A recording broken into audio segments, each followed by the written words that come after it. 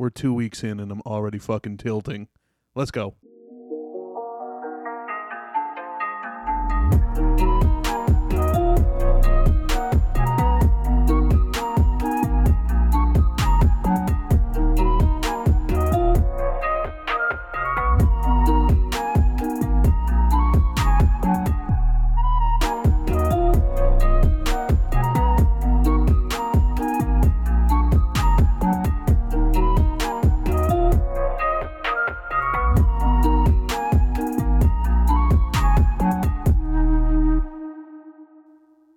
And just like that, another set of games has gone by. Some of us feeling hot, some of us feeling not. Look at you, Buzzy, getting that. Good for you. Got sick of losing all the time. Figured you'd go 2-0 right off the rip. And, I mean, we got to give kudos to the new guy, Scotty, going 2-0, trying to make a statement, you know. Granted, he did it against the two most trash squads in the league right now. But, hey, 2-0 is 2-0, baby. Don't forget it. And then we got some not-so-hot folks hitting the old 0-2 button. We got 4 of us. I'm surprised, actually. I thought it'd be a little bit more evened out. Mikey, man, tus jugadores son basura.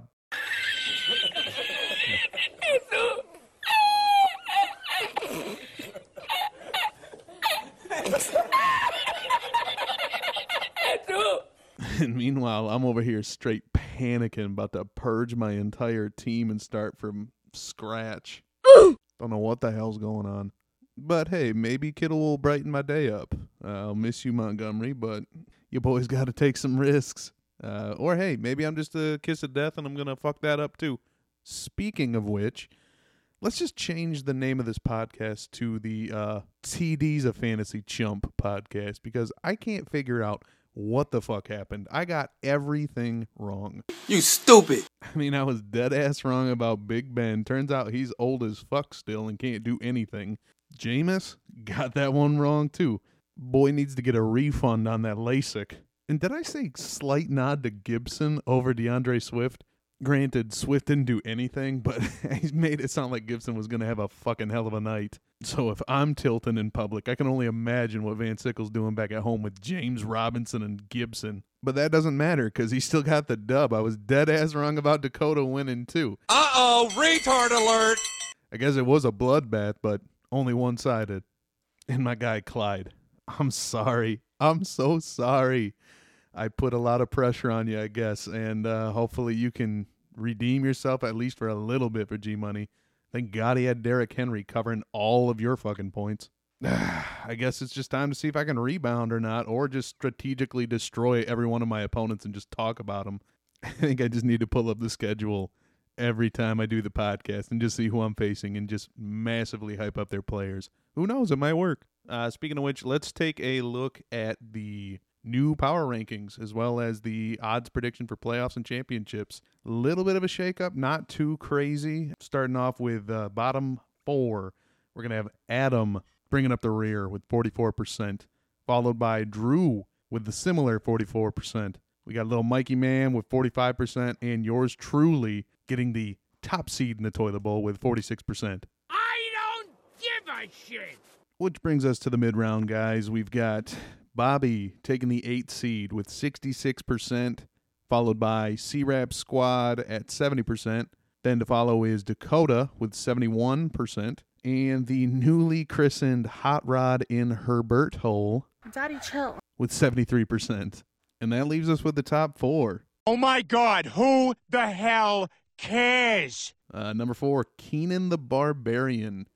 Van Sickle, even though I don't like your running backs, man, you got an 81% shot right now at getting to the playoffs, followed by a 9% championship ownership. And that brings us to 3rd place with Stafford infection. Scotty's got an 83% chance of making playoffs and 10% shot at taking home the trophy. Somehow, some way, Evan has found himself in the top 2 with 88% odds of a playoff berth. Can't believe it, buddy. Can't believe it. Maybe the tides are finally turning for you. And you're splitting 13% odds of taking home the championship trophy with Tua Girls 1 Cup, who's our top dog with 89% odds of a playoff berth. Congrats, boys. Keep up the good work. Make them rankings proud. But how did we actually get to these rankings? Honestly, I think the best way to look at it would be by handing out a couple little items of note, or at least little pats on the back for some folks, jabs at others. And to start that off, I think the team of the week, we have to notice, C-Rap squad put up 242.3 points. Really came through clutch. Biggest loser of the week, that would be none other than Strictly Business with a whopping 132.3 points. Shout out all of my teammates. Love you. Couldn't have done it without you. Biggest blowout goes to Keenan the Barb Savage over Natter Days by 78.5 points. Narrowest victory, that would be Herbert Hole versus A-Dog by 21.4 points. Not a lot of tight ones this week. It was pretty low and loose. Top dog player has to go to, again, Herbert Hole with Derrick Henry, who put up a monster 65 motherfucking points. Props to you, dog. Bottom of the barrel player, that's excluding, honestly, like defensive player, kickers, tight ends, and really anybody injured. Everybody who played a full game, I would say that would go to none other than Business is Booming Antonio Brown with a whopping 3 points. And last but not least, even though it didn't really affect the rankings too much, it definitely gets taken into consideration the depth of your bench. So bench warmer of the week, again, G-Money taking it with Tony Pollard, 40.5 points as a backup running back. That's impressive. Like that's the new Kareem Hunt right there. I think that's a good segue into some fab grabbing, don't you? Cash rules everything around me. Green, get the money. Dollar bill, yo. Easiest money of my life. Where's my money, bitch?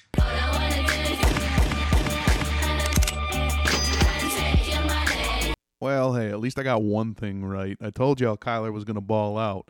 Unfortunately, I didn't think the Vikes would keep my heart in it that long. I didn't think it was going to be that tight of a race. Damn, why didn't you make that kick? But no, Kyler balled out. He had a 56 burger fantasy points-wise in our league, 400 yards to a T, 2 tutties. I think of one small turnover, nothing too crazy, but the boy can scoot. He's got them wheels, I really don't think there's going to be a lot of people that can slow him down. He was the number one quarterback in my mind going into the season. Mahomes is Mahomes. He's always going to be fairly consistent and give you at least probably a safe floor of 30 points. Josh Allen, same thing. I mean, it's his 4th year with Brian Dable, so people may start to figure him out a little bit more if they didn't change up too much from last season, but the boys still got a cannon, and their run game is trash, so he's going to have to throw a lot. Still, Kyler's the guy. I trust him rest of the season. And as for who I trust in my flex, since we're going to be doing a little flexing for some fab this week, which is such a hard one to guess, too, because you can literally put anybody in there.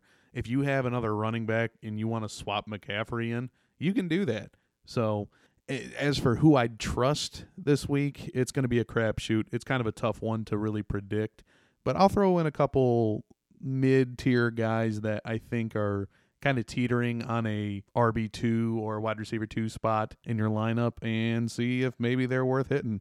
Or who knows, maybe I just gave you the kiss of death. Either way, good luck. Cross your fingers I don't say your player's name. First one, it's kind of an interesting one, a little bit risky, but I kind of like Chase Edmonds at Jacksonville this Sunday.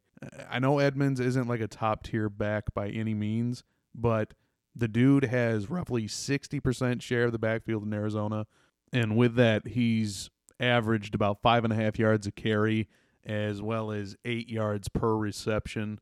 So he really is pretty dangerous once he gets the ball in his hands, especially between the 20s. I mean, that boy's got some wheels. He can scoot. Run, bitch! Run!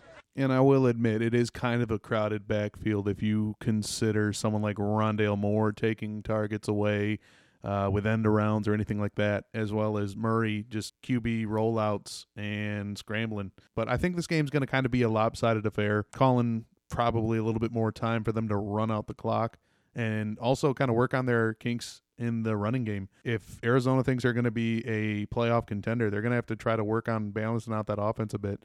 Eventually, people are going to kind of figure out that passing scheme and kind of lock down on it. Maybe not completely snuff it out, but at least make them have to earn it a bit more on the ground. Let's be real, Jacksonville's run D and defense in general has not done well. Pro Football Focus has their grading scale from 1 to 100. The last week's game against Denver, the run D graded out at 57. And we all know Melvin Gordon and Javonte Williams didn't do a whole hell of a lot in that game. So I can imagine that Arizona can get some serious work in on the ground. And honestly, it's one of those games where they might get ahead real early, and mid to late third quarter, they'll start pulling starters and just kind of run that clock. So I'm going to give Edmonds a shot, and I think maybe this is the week he finally gets into the end zone too. So we'll see. As for a wide receiver that I think could have some real flex appeal this week, he's already kind of came out the gate swinging, even though none of us saw it coming thanks to some preseason comments and preseason overall performance. I'm going to roll with Jamar Chase against Pittsburgh, at Pittsburgh nonetheless. Currently, the Steelers' defense on Pro Football Focus is grading out at a 47.8 in defensive coverage against opposing receivers. That is atrocious. Mind you, that came against a Bills team who didn't even really accomplish much at all in the season opener, as well as last week against the Raiders at home, which they surprisingly had their way all day. Henry Ruggs, deep shot city all day. Bryan Edwards, even though he had, I think, 2 touchdowns called back, easy toe tapping, no problem. Red zone looks. Derek Carr looked great. And right now, Jamar Chase is averaging about 4.29 fantasy points per touch. And that's in full PPR leagues, of course, so that gets bumped up even more in ours. That's insane, especially because he's carrying like a solid 22 yards per reception and at least 14 yards per target. So those are both double the next highest Bengal receiver, I believe T. Higgins, followed by Tyler Boyd. I'm a roll with him. I think Steelers defense, even though they're going to have a front seven that's still strong enough to blast through that god-awful Bengals O-line, Burrow's been able to get it out pretty quick, and Jamar's been his guy, so makes sense to me. And again, with a not-so-bold prediction, it's way too tough to make a call like that because literally it's based off of your roster construction. So I'm just going to let that one kind of fly. The obvious ones will be obvious, but, I mean, if you're able to swap out like a Metcalf or a Lockett for another receiver in Reflex, go for it. R.I.P. Minnesota's chances at a 500 season, let alone a fucking playoff berth. Same goes for any big-name running backs, by the way, that can carry a lot of weight. You know, McCaffrey, Chubb, Aaron Jones, all of those guys. If you want to swing for the fences for $10, be my guest, buddy. So before we hit the player profile this week, seemed like some folks really liked doing a quick breakdown, even though, again, I was dead wrong on just about every portion of it. Do another breakdown of a couple guys' games that I think will be interesting this week. And the first one that really catches my eye has to be G-Money versus Dakota. I know we talked about Dakota's team last week, but again, this is a tight matchup. Both teams are 1-1. This could really affect the rest of their seasons, at least whether they're going to tilt or some guys are going to boost their confidence a bit, or they might have some trade bait. You never know. So just looking down the roster, I think Justin Herbert, even though he's kind of started off a little sluggish, it's Kansas City. It's going to have to be a shootout for them to even really keep pace against Dak and Philly. Ooh, Philly's defense surprisingly hasn't been that bad. Granted, they've played Atlanta, which Matt Ryan had 0 time to throw, and the running game was basically non-existent. And previous week, it was Niners. Jimmy G didn't look too tight, but it was kind of a back-and-forth game either way. Against my better judgment, I think I'm going to give the nod to old Herbert Hull and just have confidence that he has to keep pace with Kansas City. Next is Derrick Henry versus DeAndre Swift. Derrick Henry. No doubt in my mind. Again, sorry I'm jinxing your team. Clyde Edwards-Helaire versus Myles Gaskin. Until Edwards-Helaire gets more opportunities and more touches, I'm going to have to call this one a wash. DJ Moore, Devontae Adams, that's easy Adams, even though Moore is really starting to kind of have a coming-out party, and Sam Darnold likes him a lot. That's good signs. I would not be disappointed with him scoring less than Adams this week. That's big positive gains moving forward for you. Cortland Sutton versus Tyreek Hill. Again, it's kind of a similar thing. Hill all day, but Sutton turns out that he's looking like Teddy B's go-to guy, and he's got a juicy matchup against the Jets. Again, if he scores slightly lower than Tyreek, I'd call that a damn good day. Jared Cook versus Jonnu Smith, the battle of the mediocre tight ends. So call that a wash. Godwin v. Boyd, I'll give that one to Godwin. Darius Leonard, Budda Baker. Ooh, Leonard's always been just a tackling machine, but Budda Baker tends to have a lot of field awareness and easy picks against Trevor Lawrence, who's pushing the ball a lot down the field right now. He's not really taking any short checkdowns. I think Budda Baker's going to have a good day. We'll see. I mean, the Cards in general are going to have a good day. I'll be shocked if I jinx them that bad, but we'll see. Panthers, Cardinals, D. That's a tough one because I think people are really sleeping on how well Houston's done so far. Granted, that was with Tyrod Taylor. Davis Mills comes in. It's a short week. Thursday night games are always a fucking trap to me. You never know what you're really going to get unless the teams are like deep into the season and you know what they are. So I'm going to call that one just a wash just because it makes sense. I mean, it's just defense, so I don't really think you're going to have too many significant blowout scores that really help you. Battle of the Kickers, I'm going to call this a wash. I can't even disrespect either of them. Younghoe Koo, Hot Rod, my two favorites. Best players in the NFL by far. So, again, that's an even split between guys that I favor on one team versus the other. 194.5 to 191.3 in favor of G-Money. Oh, man. This should be a tight game, but I think I'm going to take Dakota with the points just because, God, that stack with Adams and Hill just can absolutely be a day ruiner. And I always like having a QB Monday night, or at least last at bats, whether it's Sunday night or Monday night. I'm going to still give Dakota the points, but I think G-Money can squeak her out still. And the second game that carried a lot of interest to me, even though it's a 0-2 versus a 1-1, is Drew versus Colin. It's going to really, really come down to who has the better running back play. I mean, Dalvin, if he's healthy, I'll take him over Zeke right now just because he's not necessarily splitting touches with Tony Pollard, but anytime Tony's in, it's a design play for him for the most part, or at least he's soaking up the amount of touches from it.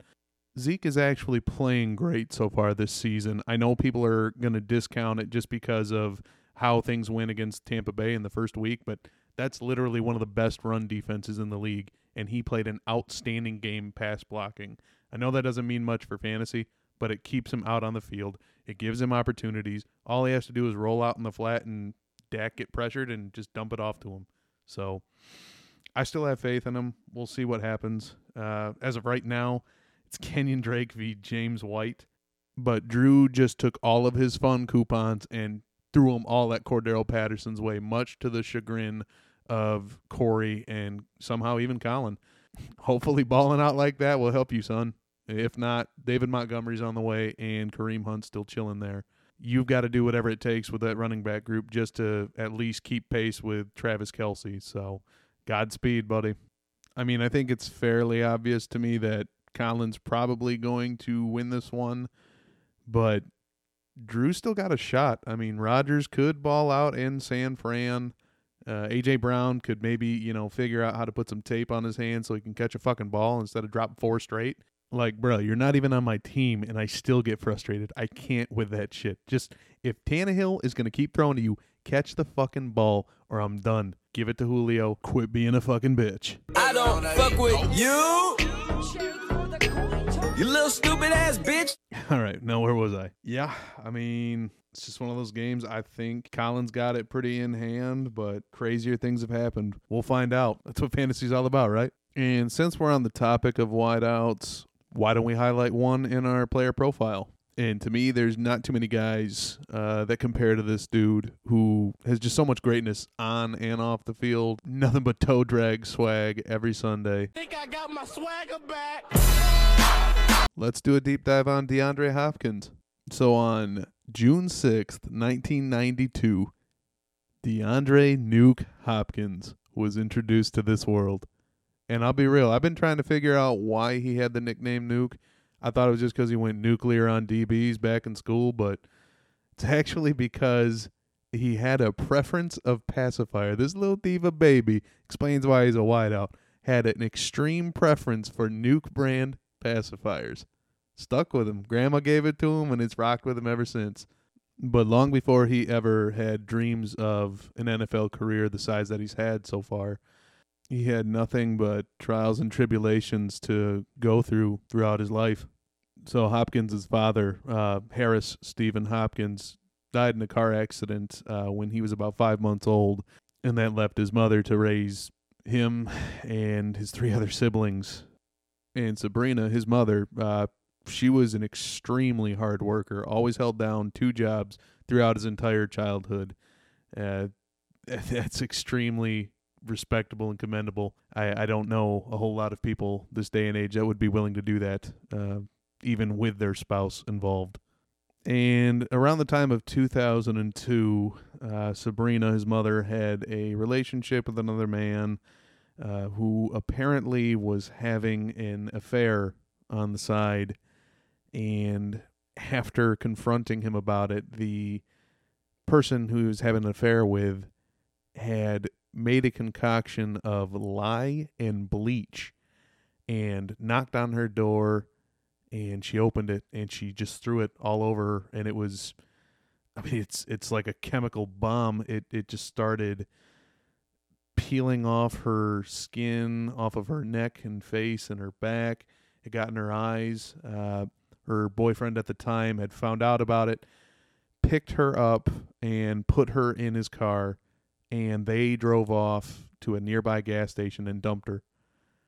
And she laid there for a while until somebody at the gas station had called 911 and saw her, and she was immediately rushed to a hospital, and they had to take a chopper to Augusta, where she was in the ICU, placed into a coma for almost a month.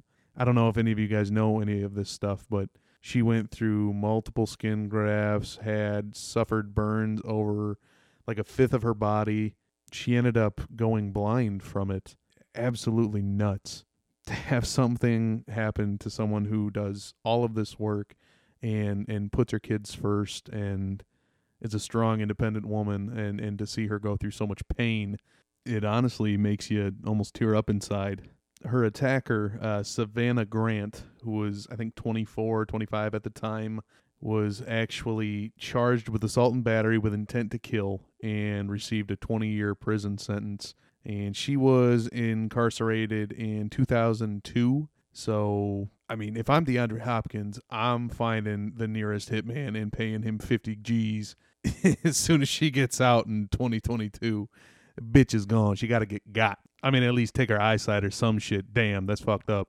But Hopkins' mother, I mean, she's a tough bird. She made it through all of that. She bounced back to where she could still at least be a functioning member of society, still working, still taking care of her kids, even though she went through all of that pain and suffering and can't see anymore. I don't know if anybody's noticed, but there's always a point in time during the game whenever DeAndre Hopkins scored a touchdown, at least back in the Houston days, whenever he scored a touchdown, he would always run to the sideline and hand the ball off, and he was always handing it off to his mom. She sits in the front row in the stands. Again, she's blind, but she doesn't miss a single game, and anytime he scores a touchdown, she's the person he runs to, especially if she's on that particular side of the end zone. And if that doesn't warm your heart, I don't know what would. Why are you crying? I mean, she's always there for him, and he's always there for her. Even during his time at Clemson, always there, every single game. Speaking of which, during his time at Clemson, he took a lot of classes and gained insight towards creating a program that gives away a lot of school supplies and book bags and things for children to learn and grow in the Clemson, South Carolina area. That's originally where he's from as well. So homegrown talent, straight through high school, and then gets into Clemson University. Learned a lot on how to give back, created the Smooth program, which is speaking mentally, outwardly, opening opportunities towards healing. It deals with a lot of domestic violence cases like what his mom had went through, and its mission is to empower and educate and equip survivors of those domestic violence situations through acknowledging, preparing, and affirming their whole selves. It's pretty remarkable, the work that he and this program have done over such a short time, nonetheless. And I know all this stuff is like super heavy and a lot to kind of sit there and listen to, but it's just one of those things where I just find it so amazing how no matter what situation some of these players go through, they learn from it, adapt, overcome, and provide enough to give back to people. That's just something that always blows me away. D-Hop's just one of those dudes that he's a real one on the field. Don't get me wrong. If you haven't seen the D'Angelo Hall clip from Hard Knocks, I suggest you Google it. Shit's amazing. He backs his stuff up. He's a great player, but at the same time, he's also somebody who puts others ahead of himself and is willing to do the right things in life and set a great example for his community, for his friends, his family, and for all of us fans. And for that, boy's got my vote. Please don't tell me I just jinxed him and he's going to have a shit week because it's the Jags. Like, he's still going to get some catches in the tutty. Let's be real. But that's my dude, and I'll rock with him just as much as I rock with Clyde or Josh Jacobs or Kelsey, any of those guys. So on that note, that pretty much wraps this one up, fellas. Appreciate everybody listening. If you have any other players you'd like to hear a deep dive on, let me know, as well as any other segments. Got a couple in the works that I'd like to fine-tune and bring out maybe a few weeks later on in the season. So good luck Sunday. Everybody watching at the Home for Lost Boys, enjoy your Sunday. Enjoy the stink. Enjoy the non-AC. And enjoy Evan's dog Roscoe slobbering all over you. Until then, peace. God, I'm going to be 0-3.